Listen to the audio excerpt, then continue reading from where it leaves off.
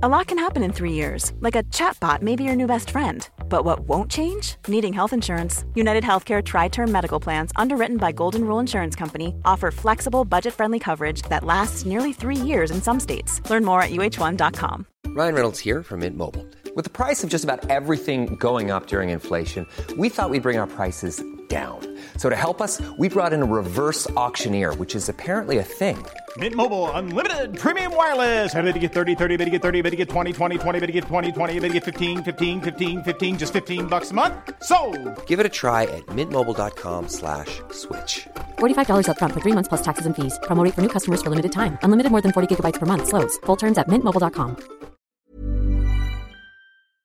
Welcome back to Westminster Reimagined, a special series on the New Statesman podcast that looks at how politics works and if it can be done better. Back in June, we wanted to ask, is democracy under threat? We recorded this episode in front of a live audience at the New Statesman's Politics Live event.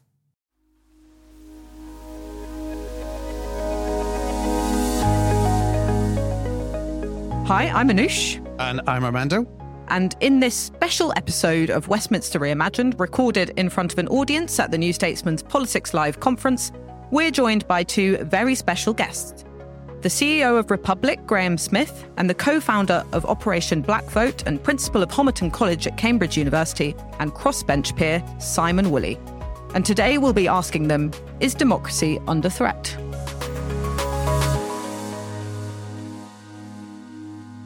Now, Armando, should we be concerned about the state of democracy in the UK today? Well, of course we should, yes.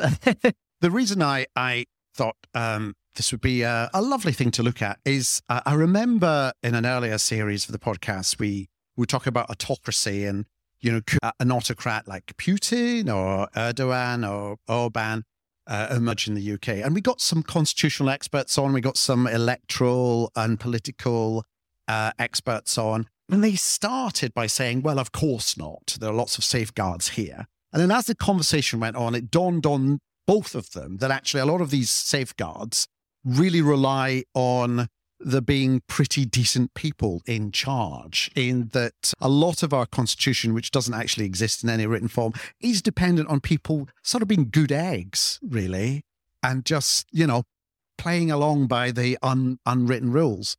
So what happens if you have a bad egg in charge? And you know, along came Boris Johnson with his tearing up of agreements that already been negotiated, getting ministers to stand up in Parliament and say, you know, we will be breaking international law, but only in a very limited sense. And I thought, well, this is where we are. And what are the safeguards, therefore, that we have in place that you know, fortunately, Boris was, you know, a seismic buffoon and left the stage. But what happens when a much more together and focused autocrat or someone with autocratic tendencies comes along? So I thought that would be an interesting starting point, really, of something that's been peeving me for quite some time. And I think one of those constitutional experts that we had on the podcast actually ended up saying things could descend into tyranny very quickly. Yes, didn't he? I know. And he started off telling us that we were being very over the top and hysterical. Yeah. And it's a good day, I think, to be having this conversation because we have recently had the results of how voter ID, which was used for the first time in England in the local elections, have affected people's voting. So tens of thousands of people were turned away from polling stations, but those are the people who turned up. The numbers could be much bigger. 4% of those who didn't vote said they didn't turn out because of the need for ID, and that was disproportionately disabled people and the unemployed as well. And that's a report from the Electoral Commission, whose own remit has been changed by the government, so it now has to respond to the minister in charge, and the minister sets the remit for the Electoral Commission. So it's no longer even an independent body. So that's part of this process of governments acquiring more and more power and away from there being independent insight and independent limits and supervisional powers and so on. And of course, Jacob Rees-Mogg, who was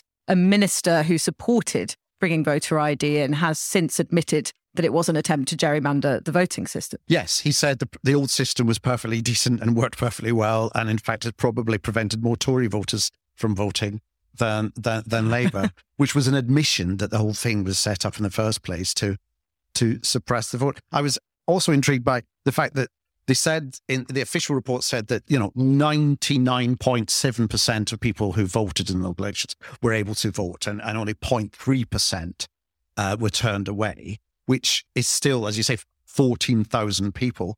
But the government response was to say, but this shows that remarkably how effective the policy was in that 99.3% of people were able to vote, forgetting that the previous number was 100%. So actually it had gone down because they didn't impose this law. And it's like saying that, the voyage of the Hindenburg was actually 99.7% successful. It's the missing bit that's actually the crucial thing here. But the fact that they could try and, smother this scandal with a kind of positive spin by playing the numbers game, again, I think just points to the fact how easy politicians now feel that they can get away with it. Yeah, and of course the pretext was that they would try and avoid electoral fraud, but actually examples of fraud are very low in this country. Between 2010 and 2018, 2 people were convicted of that particular type of electoral fraud, impersonating someone at a polling station. So yes, exactly. It really is a solution in search of a problem. Something else we're going to be talking about when we bring our guests on shortly is the threat to the right to protest, which actually was demonstrated recently very starkly in the protests against the King's coronation, where Graham Smith, our guest who's about to come up, and a number of other protesters were actually arrested and held before they'd even started protesting. Yes, and surprisingly were then released because, well, I'll ask him. We'll ask him. That process, yes. But yes, that was from provisions of the Public Order Act, which passed earlier this year and has made legislation far more draconian towards protests. So I think we should bring our guests on. Absolutely. I'm pleased that we're joined by 2 very special guests who have a first-hand experience of these attacks on our democratic rights. Graham Smith is the chief executive of the UK's Republican pressure group, Republic. He was arrested on the day of the King's coronation and held in custody for 18 hours before being released without any action, despite having discussed and agreed with the police how the group could protest for weeks in advance. His new book, Abolish the Monarchy, Why We Should and How We Will, is now out. And Simon Woolley is the co-founder of Operation Black Vote. They were campaigning to register and increase the turnout of black voters at general elections and have seen firsthand the impact of the new voter ID laws, making it harder for people to vote. Well, thanks so much for joining us, both of you. Graham, I thought we'd start with you as we've just been talking about your experience at the coronation. Can you tell us, for the sake of the audience who may not have heard the story, what happened? We were planning on a large protest out on Trafalgar Square at the time of the coronation. And one of the reasons why we campaign against the monarchy is so that we have a better constitution with better checks and balances and protections of our rights. So it's ironic that we were the first people to be arrested under this new law. And we'd had 4 months of discussions, including 2 one-hour-long meetings with the superintendent, silver commander of the policing of the protest and of the coronation generally. We were there very early in the morning. We'd stayed over on St. Mary's Lane 2 nights before. We had a van full of placards, which we had brought down from where it was parked in North London, and we were on Trafalgar Square at 6 a.m. There were quite a lot of royalists down on Trafalgar Square before us, which we were surprised at, but we were immediately descended upon by a load of police, including the bronze commander, who had been fully briefed about who we were and what we were doing. And they certainly gave the impression that they didn't know who we were or what we were doing.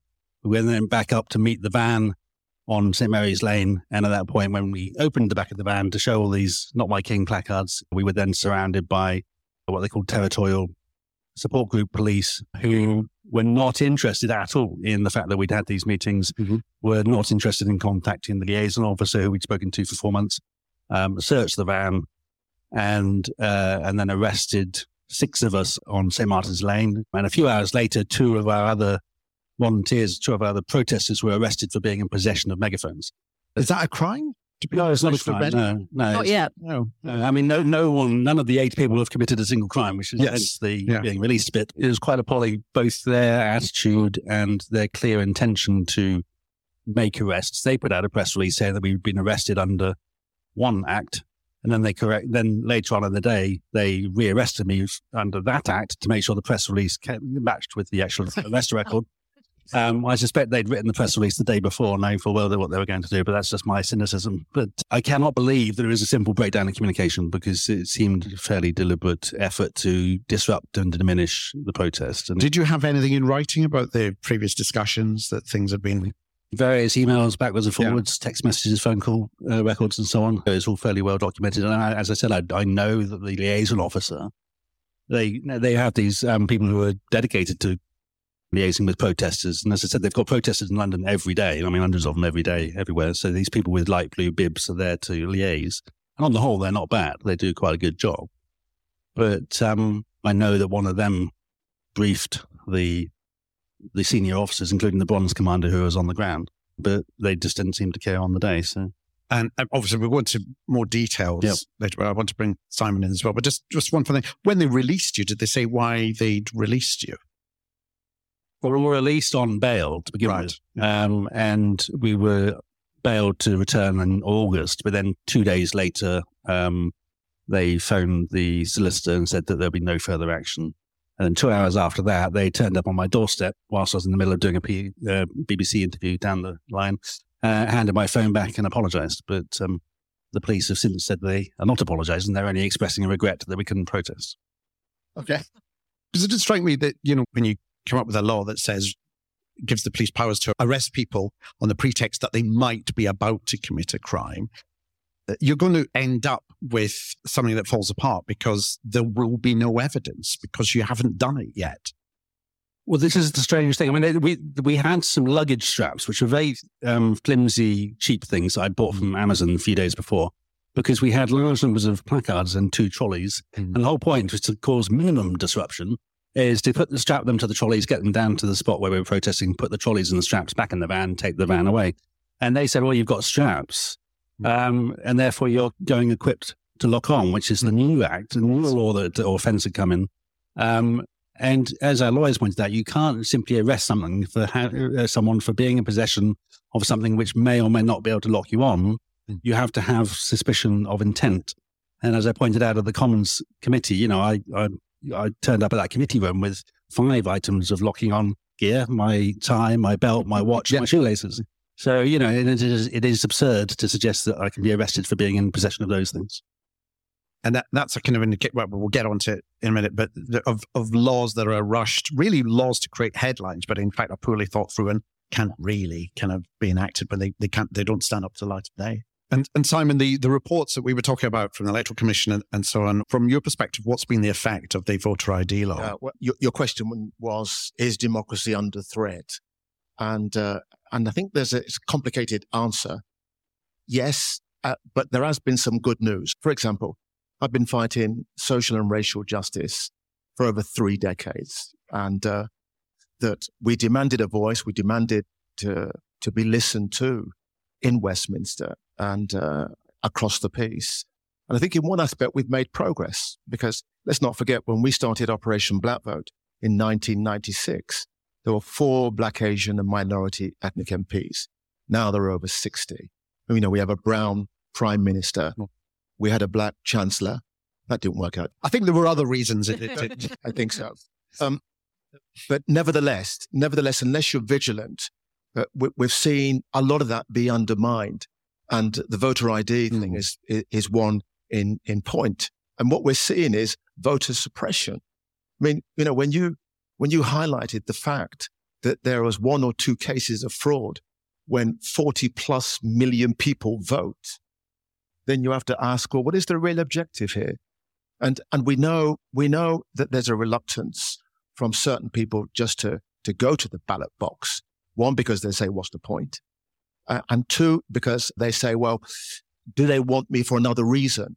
And that's particularly so with Black, Asian and minority ethnic communities. And we told the government this: what is your objective? Is it to enhance democracy or stifle it? Because if you wanted to enhance it, what you would do is you would go to the colleges, you would go to the universities, and you would say, let's have, automatic voter registration, right? So you're automatically registered to vote, and then you just have to show up and have some kind of a card and vote. But instead of that, instead of making it easy and making it inclusive, they're saying, we're going to stop you. We're going to stop you. We're going to stop you. We're going to give you a hard time. And it's proven to be the case. So it is a deep worry. And along with that, you've got two other, for me, very big issues that have come to the fore very recently. One is one of the reasons why we started Operation Black Vote back in the 90s, because fit and healthy Black people were going into police custody and coming out dead. And no one was being held to account. And so we said, we need a voice, not to ask for justice, but to demand it. 30 years later, we see the Louise Casey report saying a lot of that stuff is still going on. And actually, not just to Black people, but to women and to other groups. And so you go forward and then go back. And I think that society needs to say, we've had enough. We've had enough of this, and we've got to start making demands. I'd love to ask both of you, actually, because you've both been sort of campaigning in your respective fields for a long time, what direction you feel like things are going in. So, Simon, you talked about some progress, but also you felt that there's some slipping backwards as well. A lot of slipping back. A lot of slipping back. And Graham, you've been protesting with Republic for a long time. Are these latest protest laws making life a lot more difficult for you and your peers than in the past? Yeah, well, almost certainly. Yes, absolutely. I'm not as experienced a protester as some, but I think that it's certainly a lot harder. Now, we're protesting in Edinburgh next week when Charles goes up there for a mini coronation. One's not enough. He needs another one just to make sure everyone knows he's king. And we're going up there. And the Edinburgh police are talking to us. We've got the liaison officer on the phone. And they said, look, we're not the Met. We're very pro, human rights protection of right to protest and all the rest of it. And I said, that's lovely to hear, but that is word for word what the Met told me. Right. And then they said, do you want a meeting with our Silver Commander? It's like, why would I do that? I've had 2 meetings with the Met Silver Commander. So they have made their own lives far harder, and they're going to get less cooperation from protesters, because what's the point in having all those meetings and discussions when they just abandon all their reassurances? But I do think overall things are slipping. And part of the problem is that the gains that we're getting, such as better representation, it's all sort of what I might call social and political gains, but there are no constitutional checks and balances that stop the sliding back. Yeah. And so everything can be undone. Yeah. And I wrote about this in the book about defenestration. Now, he resigned. If he hadn't resigned, how do they get rid of him? Because the only person with the constitutional power to sack him was the monarch, who was not going to do that. And that's just one example of where the whole constitution is very weak, and too much power is in the hands of government. Parliament is seen to be there to do the government's bidding. Parliament itself has no real limits on power. I mean, it was 50 years ago that Lord Hailsham, a Conservative peer, talked about an elective dictatorship. And it is that power of government, regardless of what happens. Yes, and there is a trend now also post-Brexit to take back, the idea is to take back control of laws that were based with the EU back into the UK, but not to Westminster, is to give those powers to the ministers. So that, again, that's a build-up of further power within Whitehall and the departments and the executive with no legislative oversight. But I think another dangerous element of slipping back is the way that certain politicians and ministers are playing this faux culture wars. And, what's deeply troubling for me is that those politicians, to win a few grubby votes, will, genuinely pit poor white people against poor Black people. And, we saw in Brexit and we saw in some of the northern seats, it paid dividends. And the division, that division within communities, when people are told, well, you're there because of that lot talking about white privilege, and then saying that, all that lot with the money and you've got nothing. And I just think it's heartbreaking. But it's particularly heartbreaking for me when I see Black and brown politicians doing that. I wanted to see more Black and brown faces in high places, but I never dreamt for a moment that some of those faces would throw their own people under the bus. I'll mention no names. Can I mention Rishi Sunak's name then? Because when he was campaigning against Liz Truss and lost, he was talking about, and we really want to, come down heavy on the lefty lawyers. And I just thought, hang on a minute. this isn't how law works in this country. Right. You know, judgments and decisions, legal decisions, are made by juries and judges. Yep.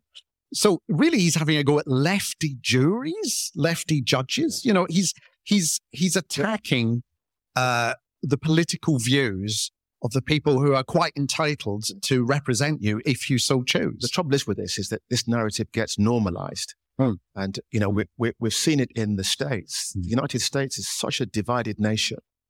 And I'm just hoping that we don't go down that slippery slope because getting it back is really difficult. I mean, we've seen with Brexit, many of us that argued that to remain and said that there was a strain of xenophobia, which I think there was, is that when you pointed that out, are you calling us all racist? And so, you know, when you have this divide and rule, you can't have a sensible conversation. And it's only now that people are seeing the whole Brexit thing unravel and the opportunities for our kids to live and work abroad and study abroad. I mean, I'm in I'd like to say one of the best universities in the world. And in mainland Europe, they're not coming.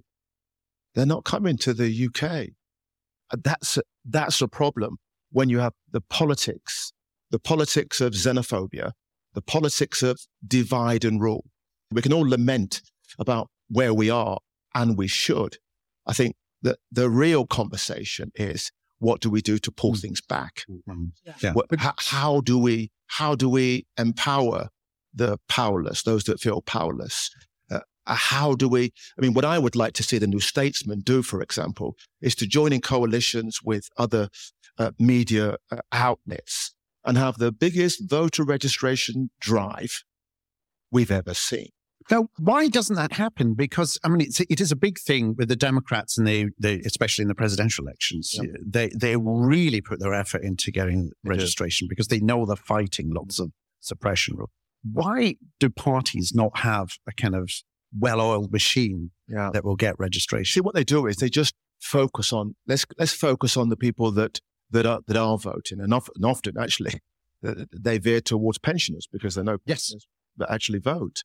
And yet there are millions, literally millions, who are saying, there's no point. I don't care. It's hard work getting somebody that is cynical about politics and about politicians. I often call it that they're in -20 and I've got to get them to 0 and then to vote in. We have to invest in them. But I think the main reason why the big parties don't do a big voter registration push is there's nothing in it for them because the Labour and the Tories can win the but there large... is. Well, no, but there is. Hang on a second. Because politically and electorally, they can both win elections with the system as it is, and they do, and that's their focus. And I think that part of the issue is the electoral system, which is absolutely rotten.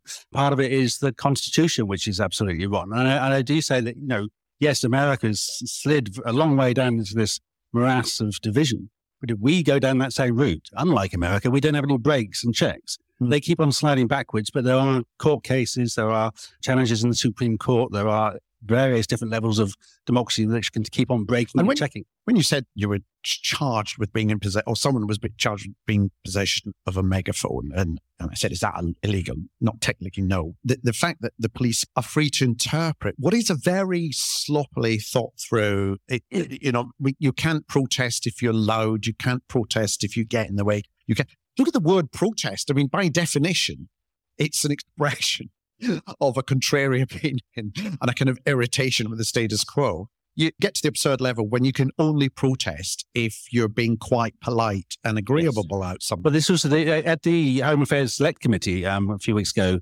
Tim Loughton MP seemed to be making some suggestions because he was trying to push me on whether or not we were going to be disruptive. Now, you can be disruptive by jumping in front of a horse in the King's procession, or you can be disruptive by shouting loudly on a megaphone. Now, we were not going to do the first, but we were going to do the latter. But he seemed to think then, and I get the impression that Suella Braverman thinks this as well, is that legitimate protest is standing quietly on the side of the street not being noticed. And I don't think that is legitimate protest. You should be able to do things which annoy and disrupt other people because that's how you get your point across. Hey, I'm Ryan Reynolds. At Mint Mobile, we like to do the opposite of what Big Wireless does. They charge you a lot.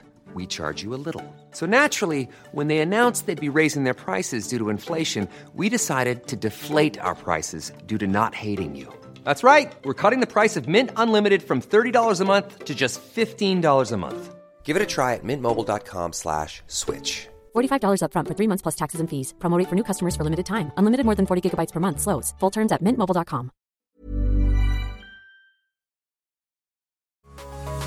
And you've both mentioned the States. I did wonder how both of your experiences and the conversation that we're having now has affected your view of what Britain is. We had some polling out recently that showed how important it is to the public that Britain is free, and they see Britain as a free country. But actually, from what we've been saying and from the reflections that you've been giving us this afternoon, it feels as if that's sort of in contention. So do you feel that you're living in a different Britain than perhaps when you started out on both of your work? I do think there's a slippery slope, and the normalization of demonizing communities has to be arrested. I mean, I think that there's some quotes that saying, just keep lying, and at some point they'll believe the lie.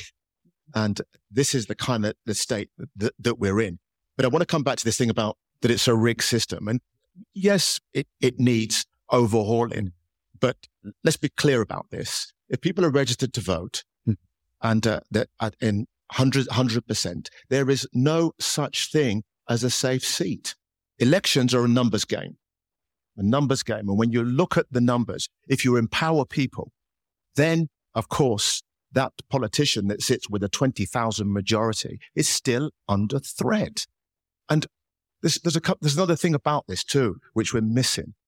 And that is, if we're not careful, we have a generation leaving college and leaving university that have a disjunct from the democratic process and from engaging. And my view is that we need to have citizenship classes, actually in primary school, and saying these institutions belong to you, and they work best when you're involved.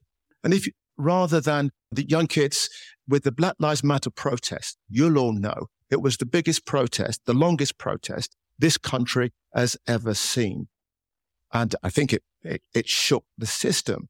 So we do need to protest. Yep. That's why we've got the change. The tragedy is that there wasn't that link between protest and democratic action. And I think that unless you get that both in place, then you're always just subject to protesting. Why? Can I just very quickly? I mean, the thing about if you have everybody registered, there's no such thing as a safe seat. I mean, that's kind of what I was getting at before. The parties don't want no such thing as a safe seat. They like their safe seats. And so it's not in their political interest to really push for voter registration. Certainly in my interest and our interest, and I fully agree that we should have automatic registration, electoral form and all the rest of it.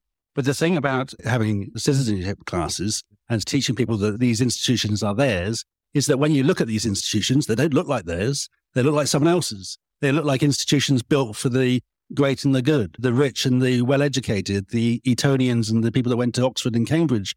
And when you have, just to push a point that I'm always pushing, your head of state is, you don't even get a choice. You just get told it's going to be this guy because his mum had it before them. And there's, apparently they have different colour blood running through their veins. This is not a credible, sustainable democracy, in my view. It is a very poor second-rate democracy. And if we want to have this notion of citizenship, then we actually have to be citizens with our rights and our freedoms guaranteed in the Constitution that we get to control and that we get to write down and pass, and that we put limits on the power of politicians so that we have a stronger parliament in the face of government and a stronger people in the face of parliament. And if we can do that, then citizenship classes will mean something. But why are the two main political parties complacent about the youth vote? I remember a Labour MP telling me, if it's the last day, one more day of electioneering to go, the vote's the next day. Right. It's later, it's the evening, you've got 600 leaflets, you've got 3 hours. There's a student halls of residence there, or there's a care home there. Where do you go for? You go to the care home because they will vote, whereas the students probably won't. I once had a politician come to me and said, Mr. Simon Woolley, big shot activist, do me a favor. And I said, what favor should I do you? He said, go to the black community and say thank you. And I went, what should I say thank you for? He said, tell them thank you for not voting. To my face. Yeah. And I said, why should I say thank you? He said, because it means I don't have to knock on their door. And this is why I push back and say, look, you have this vote, it costs nothing. And they want you to stay at home. And I think you're right. I do think the political parties are lazy. They're lazy and they're complacent. And that's why the New Statesman and other entities have got to say this. We're not relying on the political parties. The reason why Operation Black Vote made a big difference is because we made a significant decision very early on. Unlike African Americans who put all their eggs in the Democratic basket, what we said is that we want to be non-partisan and we want all the political parties vying for the black vote so we could tackle racial injustice. And I think that's why dramatically the Conservatives started putting black and brown faces in winnable seats. And picking on Graham's point about, I think there's also a kind of generational divide is now happening. Like you were talking about younger potential voters not being attracted to taking part in elections because what is the point? I know that in the course of discussing and legislating the voter ID, the House of Lords tried to put in an amendment saying, it's very easy for older voters to get the ID from their travel passes, over 60 passes, but younger voters are not allowed to use the student cards and whatever. So they put in an amendment saying you can use passports, you can use electricity bills, you can use all sorts of, and it was struck off. But this is two things to pick up on this, is that firstly, the weakness of the Lords is that whatever the Lords does, the Commons can strike it out on the instruction of the government. And now they're trying to use secondary legislation through Privy Council to change the definition of protest so that it becomes almost impossible to protest unless you have the permission of the police force, the local police officers. I would also say, with no disrespect to Simon, that the House of Lords is part of the problem of looking at the Constitution and not seeing yourself. My worry, though, is when they talk about reforming the House of Lords, my worry is that they reform it in such a way that it becomes much more party political than it is. Well, it is quite party political. I mean, the Electoral Reform Society did a report on this saying that the vast majority of people who turn up each day and do anything in the Lords are those who are signed up and whipped. And I would say that it is very doable. If you look at Australia, for example, that's a fully elected parliament. It's very doable. Yes, it's still parties, but it's a different mix of parties, a different balance of power. And also, I just think that if you're going to be in Parliament making decisions on what laws we have, you should be elected. I actually got interviewed by Nadine Dorries the other day on Talk TV. Mm-hmm. Not the most insightful interview, but I mean, she said she started off, it was just after she found out she wasn't going to get a peerage, and she sort of said rather bitterly, it doesn't bother me anymore, but why do you think we should get rid of the House of Lords? And I just said, well, you stood for election to the Commons. Why can't you stand for election to the upper house? I just think it's fairly simple. I mean, in defence, look, I do think there should be reform of the House of Lords. It's complicated. But let me say this, be careful what you wish for. Don't throw the baby out with the bathwater. Some of the best political debates right now happen in the House of Lords. They do. And that's because there are literally tens, if not hundreds of people in the Lords that care about democracy. It's undermined by recent prime ministers that have put their chums in there, and we have our heads in our hands. Well, there you go. But there is good debate. Yeah, there is good debate, and the thing is that when we look at America, when we look at just how tribal both houses are because they're elected, by the way, then we've got to be careful about what we actually wish for. I'm going to push back slightly very quickly. I know this is just quickly, debate on the House of Lords, but I do think it's a damning indictment on our democracy if we have to appoint people to have a decent debate. We should have an electoral system that allows us to vote for people who are good politicians, who care about democracy, and who can have good debates. And you can do that in both houses. We're not a binary party system like in the United States. We're a multi-party system. You would have different majorities in both houses, and you can have serious debates. And it's also a parliamentary system, not a presidential one, so you wouldn't have the same sort of gridlock. Australia does this, and it does it pretty well. Australian politics can be pretty rocky sometimes, but they do actually manage to do this without too much trouble. And I do think, again, that if you want people to engage, and if you want to stop bad laws going through, then make sure that the people, the voters, the public, have as much power and leverage in Parliament as possible. The first hand I saw go up at the back, the man in the glasses there, I think he's wearing a blue shirt. Hello, we've had quite a discussion of electoral democracy. We've also seen attacks on trade union rights. starting with the 2016 Trade Union Act. We've also seen legislation passed to limit the extent to which public sector workers can go on strike, in addition to allowing firms to bring in agency workers. And that's on top of, firms like Amazon using union busting tactics to try and get in the way of people from organising in their workplaces. So I wonder if the panel could also comment on workplace democracy. Thank you. I would just sort of say, to sort of underline an earlier point. I mean, there was a quote from Ian Hislop a long time ago, not long after Tony Blair left office. And he said, I think it was actually on I've got news for you. He said, we are governed by the principle of one man, one vote, and that one man is Gordon Brown. And the point is that once you've had the election and you counted the votes and MPs are declared, all the power goes into Downing Street. And so laws that are unjust and laws which I suspect most people wouldn't agree with, such as restricting people's trade union rights, go through because the Commons has a bloated majority for one side, which is largely under the control of the government and the person in Downing Street. And so there's very few people really making good decisions about policy and very little power in the hands of the people to resist and stop that. Speaking as a civil servant for a number of years, one of the things that I'm proud of being a civil servant is that we look at the evidence, we express it in a frank way, and regardless of who our elected representative is or what their ideology is, we're going to give them the facts, they're going to make the decision. So it's personally very disheartening when I kind of read up in the news that people you work with, and often quite amicable, then saying to journalists, well, we were obstructed. And I've never known a civil servant who wants to obstruct, it's more like Terry, we want to try and do a good job and then get home by 5. I don't know how much you're allowed to say, but have you experienced politicization of the civil, the fact that ministers now are much more liable to blame the civil service for when something goes wrong, and you're part of the blob or the. It's more what I've been reading about, and I'm in a team where I've actually had really good relationships with ministers, but I do know colleagues who that it can be amusing where one of my colleagues went on their lunch, they come back, they've got a re-smog. Sorry, you were out working from home. No, I just popped out to get a sandwich. And then there's kind of the more serious things you read about. But the question I have is, do you think when we're meant to have an impartial civil service where we can't defend ourselves publicly, we're not elected, to then have those attacks, is that part of this undermining of democracy? I think you're being dramatically undermined by the political discourse at the moment. And of course, today's news about the Rwanda policy, which cost $169,000 per person.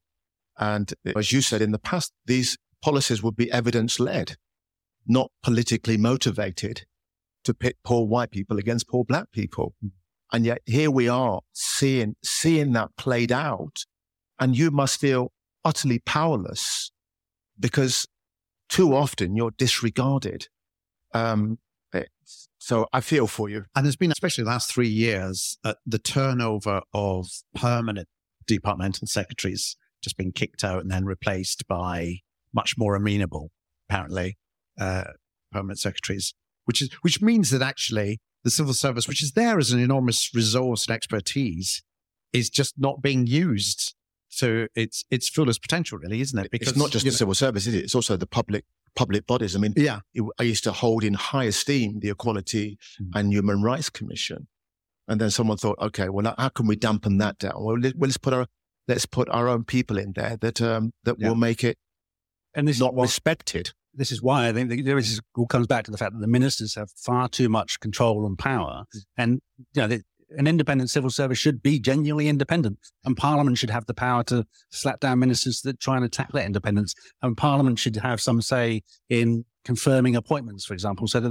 the ministers can't just gerrymander and rig all of these supposedly independent bodies. Like a parallel civil service being brought up, which is the growth in the number of special advisors who are brought in by the minister. You flinched when I mentioned that person. I've also noticed now that if you have a minister for universities or a minister for equalities, the job is not protecting and speaking up for that particular sector. It's actually attacking them, which is quite an odd trend. I'm being gestured towards the back. Hi, thanks very much. I want to ask a question about what Graham was talking about, and that is the overreach of the government in using secondary legislation to quash what the House of Lords had voted down from the government, which was to remove the most chilling effects of this new Public Order Act. Right.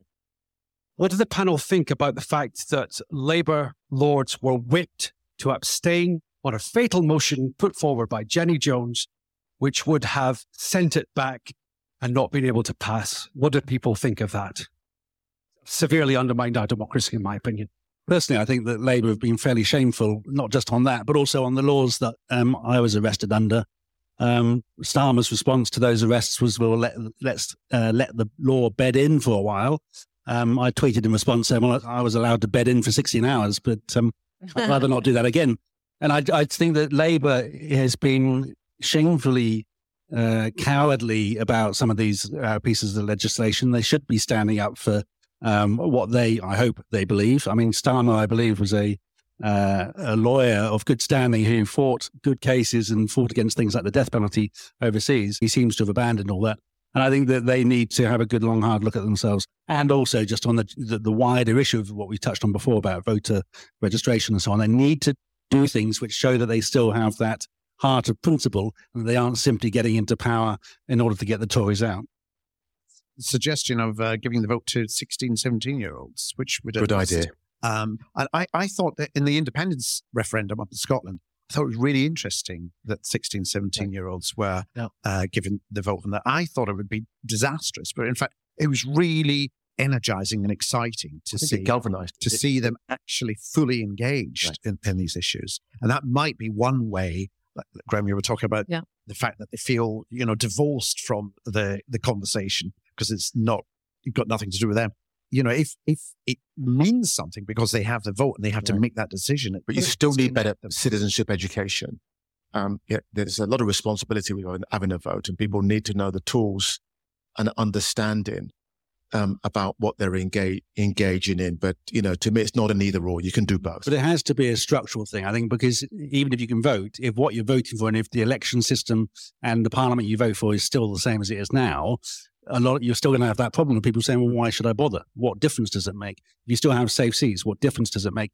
And I go to European countries to talk to other Republican movements, and I see their parliaments in places like Sweden, for example, where they just feel a lot younger as a parliament, and they feel a lot more modern and democratic and liberal because in a way, I suppose they're similar to the Scottish parliament you might be more familiar with. It's not this weird Gothic building with these imperialistic overtones. It's Scottish Parliament is a public building you can walk in and out of. You can have, you can book a room that, it's Westminster is very much, this is not for the likes of you. I mean, it is built, the whole edifice looks like you're saying you're not allowed in there, We ought to carry on with questions. I think we've got time for one very quick one. Oh, wow. Yeah. No pressure. The last one. Go with the hand up. Need with the hand up there. Yes. There we go.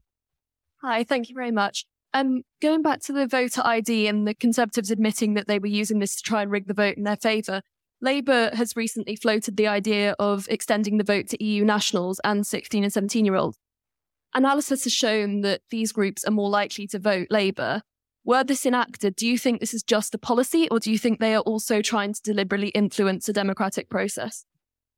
It's a really good question. I think there is very much if you're going to do it, then how can we do it? But as Armando said, there is precedent elsewhere in the UK for the 16, 17 year. So it's less out of the blue. I think as we spoke about at the beginning, the voter ID was on this sort of false pretext of electoral fraud that doesn't actually happen in this country, whereas the idea of extending the franchise to 16 to 17-year-olds already has a precedent here, as well as, it seems a bit silly not to allow EU citizens and indeed other people who have had migrant heritage who have settled here from having a say over their policies and their public services.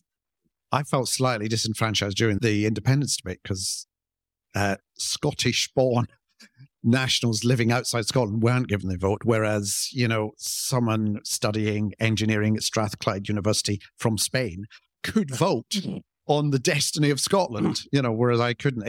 I mean, there's no right and wrong, but it's these, as you say, I think it's these little, this cynical and quite overt attempts to, as Jacob Rees-Mogg admitted, to change the system in their favour is, I think, it's reached a level that I think it's shocking. It's shocking. He feels emboldened to tell you that.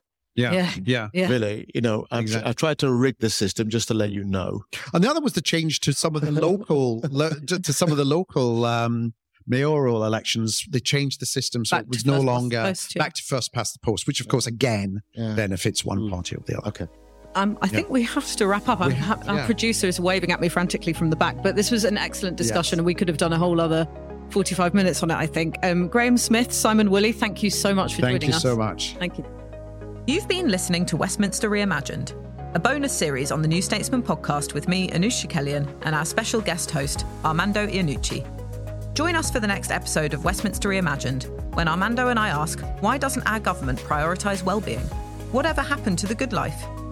If you enjoyed this episode, please leave a review and don't forget to subscribe.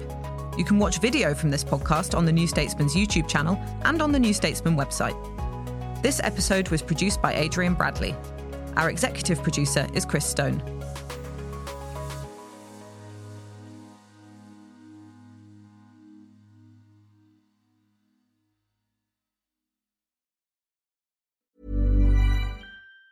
Planning for your next trip? Elevate your travel style with Quince. Quince has all the jet-setting essentials you'll want for your next getaway, like European linen, premium luggage options, buttery soft Italian leather bags, and so much more. And it's all priced at 50 to 80% less than similar brands. Plus, Quince only works with factories that use safe and ethical manufacturing practices. Pack your bags with high-quality essentials you'll be wearing for vacations to come with Quince. Go to quince.com/trip for free shipping and 365-day returns.